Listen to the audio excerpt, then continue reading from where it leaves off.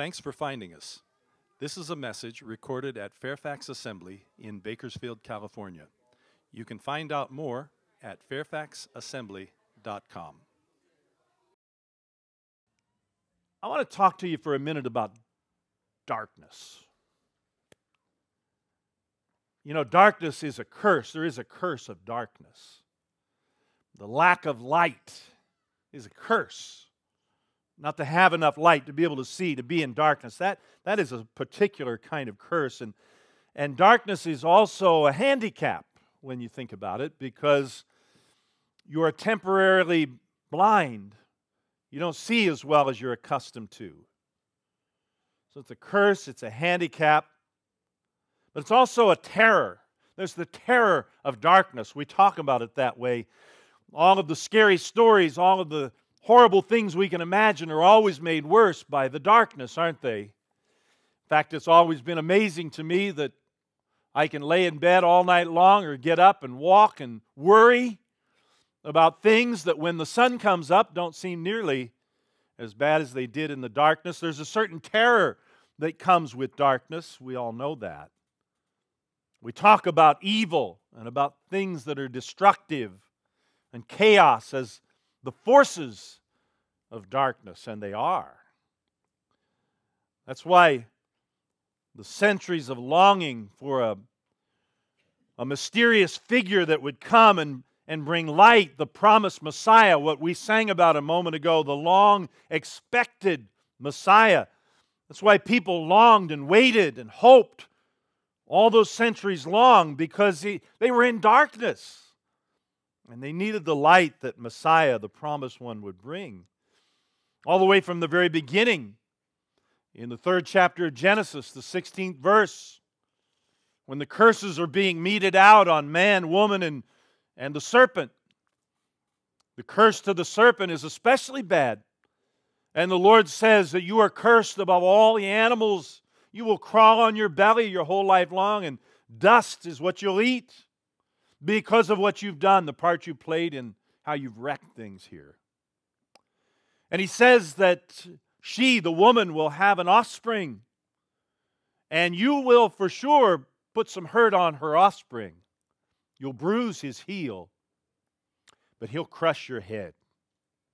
He's talking about Christ. He's talking about that long-expected Messiah. So all the way back from the beginning, people were looking for centuries and ages. They were looking for that long-expected one who would come, because the darkness was so dark and so profound. And the longing for this one who will come and bring light in the darkness, it throbs from the beginning throughout all of the Hebrew Scriptures.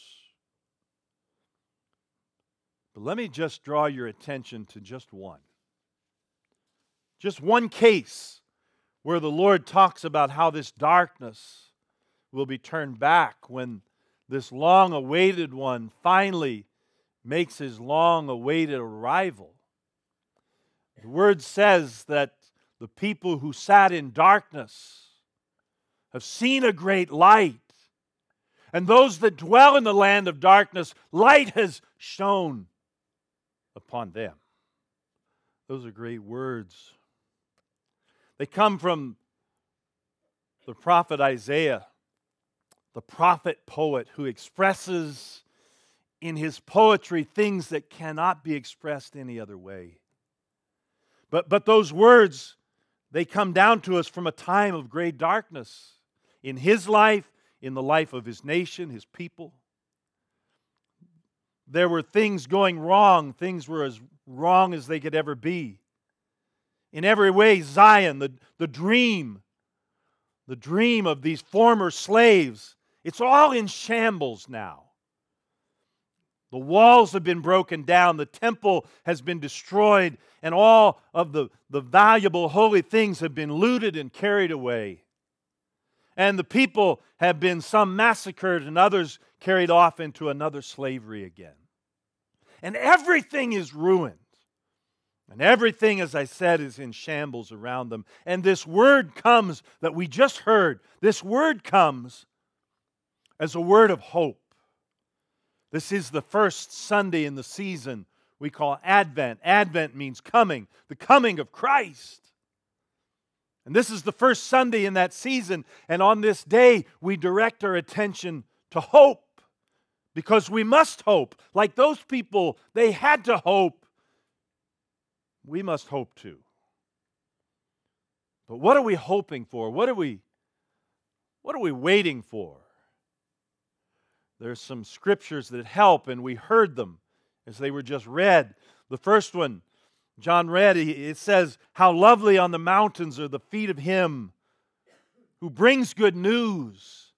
And there's the one who brings good news. How lovely are his feet, who announces peace and brings good news of happiness, who announces salvation and says to Zion, which is now in shambles, and there's darkness, it says, "Your God reigns in spite of the darkness." There's hope there. That's what they're hoping in. They're hoping in good news. And we wait for good news too. That's what that scripture's all about. We're waiting for good news, aren't we? I mean, think about it. There's plenty of bad news all around us. I like to think as I read that scripture, how lovely on the mountains are the feet of him who brings good news. I think about that little woman that gripped the feet of Jesus one day. And she began to weep over his feet in gratitude, and her tears were the thing that washed his feet, and with her hair she dried his feet, and she continually kissed his feet. That was her form of anointing those feet that brought good news. Why was she doing all of that? Because he had brought her some very good news, you see. Her news was that she was free now, and she wasn't a slave anymore. She wasn't a slave to her runaway desires and passions, and she wasn't a slave to anybody else's. Not anymore. She wasn't a slave to sin anymore. She wasn't a slave to Satan anymore. She'd been set free from all that, and she wasn't a slave. And the good news was good news for her because the fact was she was clean now and not dirty. People looked at this woman. She had a reputation. She's dirty. But she's not dirty anymore. That's good news. That's why she grabs hold of his feet, because he's the one who brought her good news. He brought good news that she was loved and she wasn't despised. Not by him. Not by him. And that's what the gospel is all about. You realize that the word gospel means good news. And Jesus brings always good news. So what are we waiting for? What are we hoping for? We're hoping for some good news. But look, our good news is here. Amen? Our good news, we've already got it. What else are we waiting for? We're waiting for the darkness to end. That second scripture that was read. Listen, you're watchmen. Watchmen, those people whose job it is to see, to watch.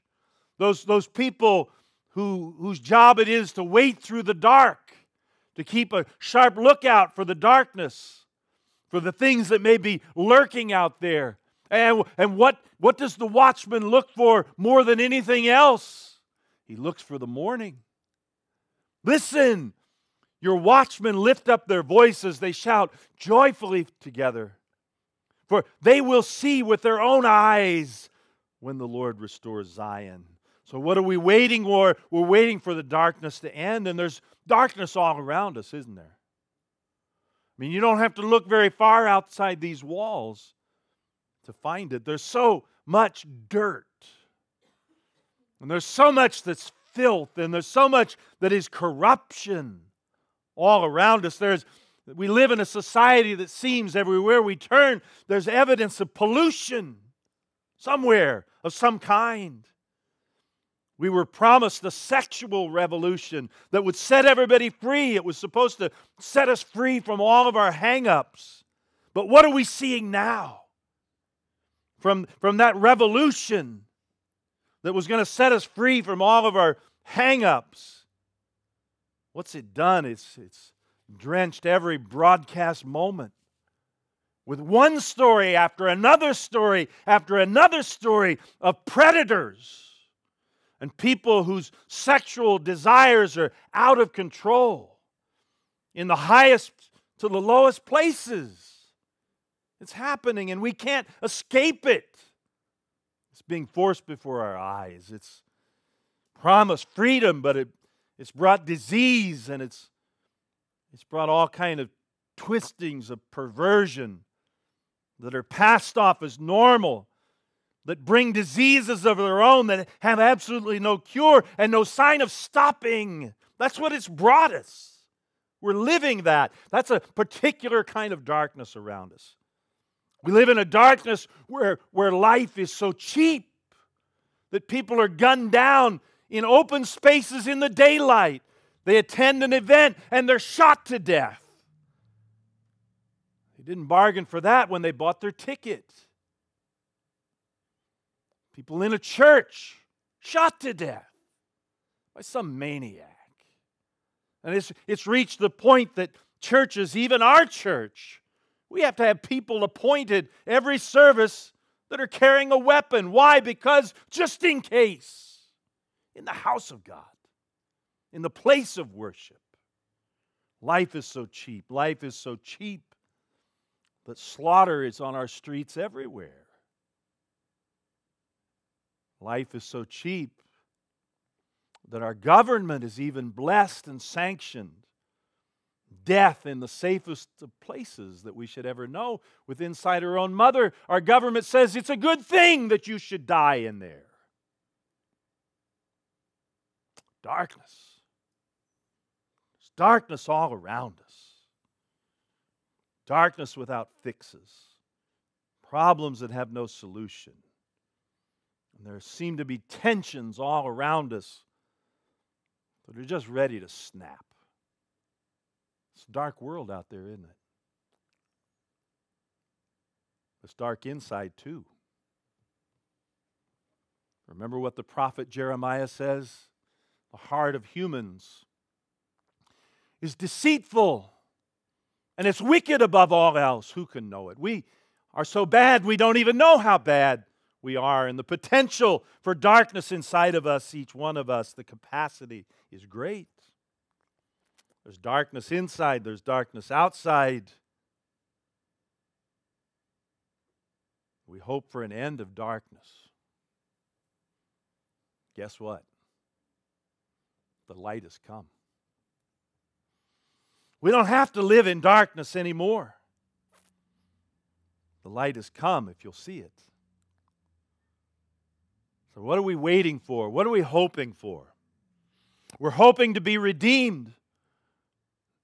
Did you hear what one person read? He has redeemed Jerusalem. The unthinkable has happened. Last week I told you it's like a fairy story. It's so good. He's redeemed us. It means He has bought us back at the price of His own life and blood. He has brought us back, and that means bought back. It means that we're like Hosea's wife. That we're like Joseph in prison. We're like Hezekiah on his deathbed. He has brought us back. You see, we've been redeemed. That's what we're waiting for. But it's already here. The thing we're waiting for is already here. We're waiting also, according to these words, we're waiting to see God. Look at the end of the last thing that Jamie read. All the earth may see the salvation of our God. We're waiting what? We're waiting to see God. We want to see God. We long to see God. That's what we're waiting for.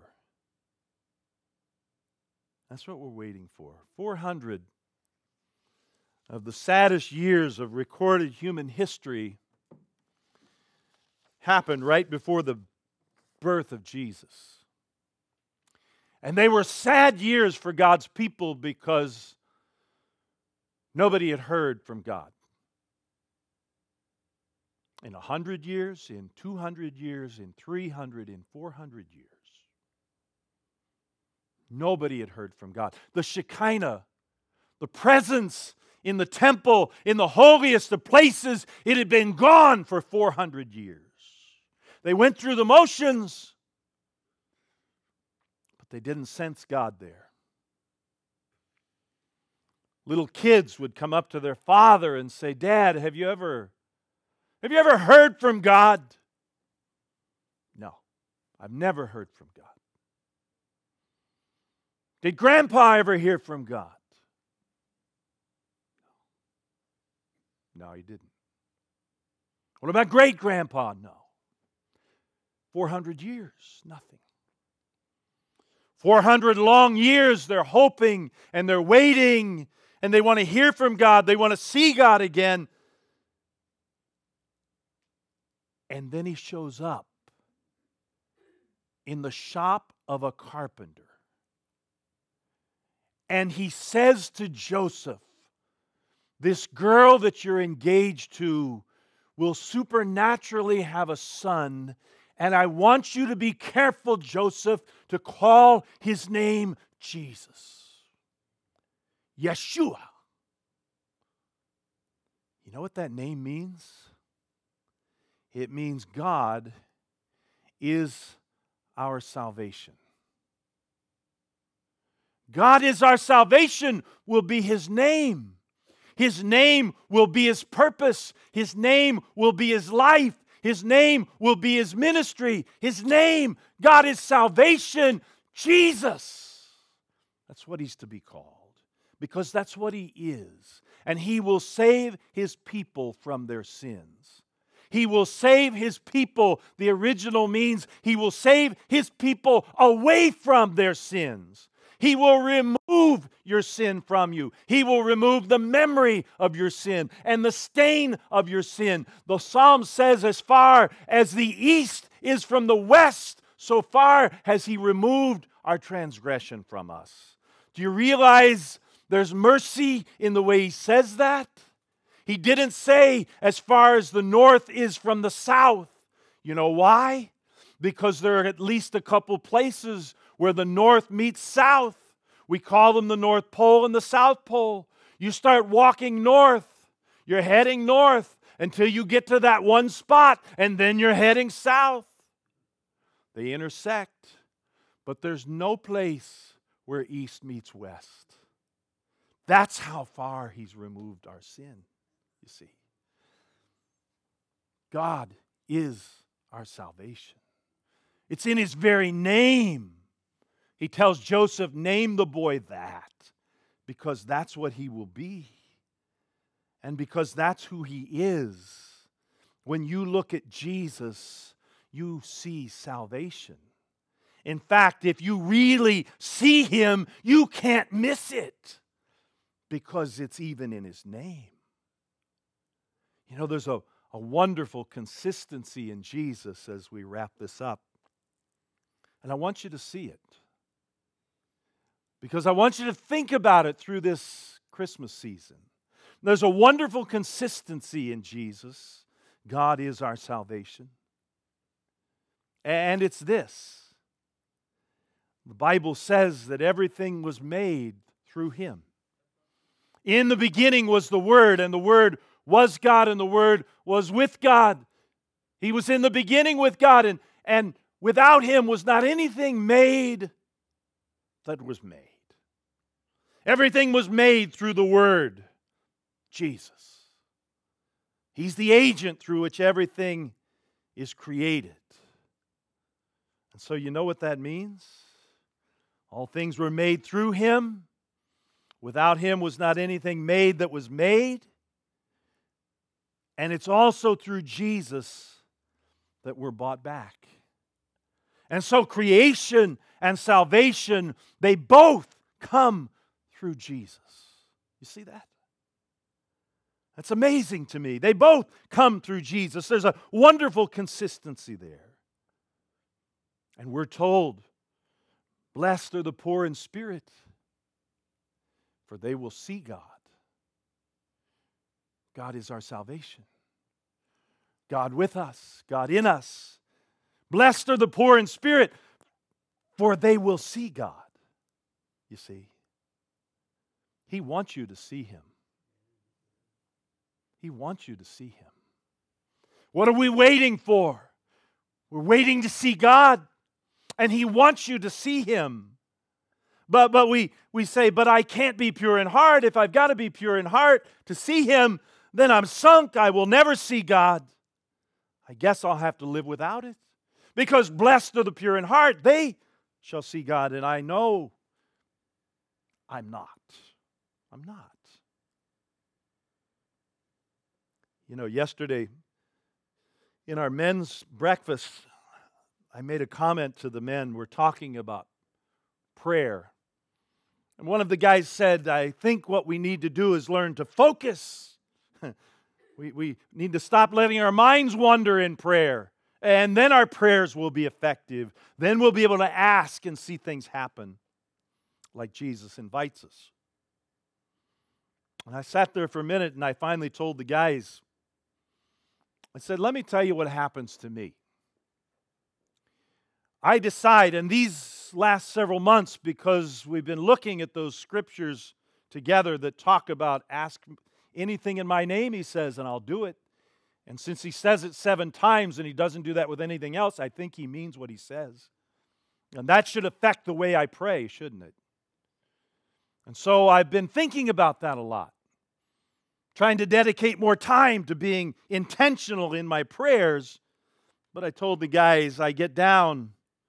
Here's my problem. I begin to pray. And then I start wandering.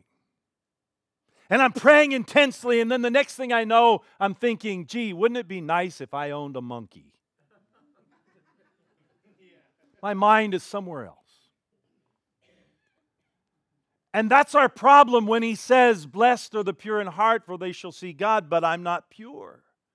I'm not pure. I can't do this. Just like I'm not very good at focusing, I can't be pure. So I guess I'm not going to see Him. But He wants us to see Him so badly. You know what He does? He makes us pure so that we can see Him. He makes us pure. He does what we cannot do so that we can see Him. He wants us to see Him, so He makes us so we can see Him. Any follower of Jesus that's followed for a long time will confess to you that sometimes you feel like walking away from it. You do. You feel a little bit like Jeremiah when he said, I'm ready to cash it all in, God. And I'm ready to say, I'm not going to speak anymore in your name. And I mean it this time. But he says, when I say that, I feel a fire that's shut up in my bones. And I can't keep quiet. Any follower of Jesus will tell you there are times when you say, I'm done, but we're not done. Let your desire to know God, to really know God, become an inescapable concern in your life. No matter how many times you stumble, that is your single focus. I want to know Him. I want to know Him.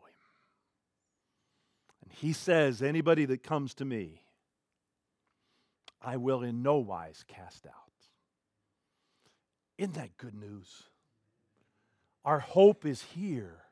The things we desperately wait for, it's all here in Jesus. The people who sat in darkness, us, we've seen a great light. You've been listening to a slightly inspired message from Fairfax Assembly, a different kind of church in Bakersfield, California. Find out more at www.fairfaxassembly.com.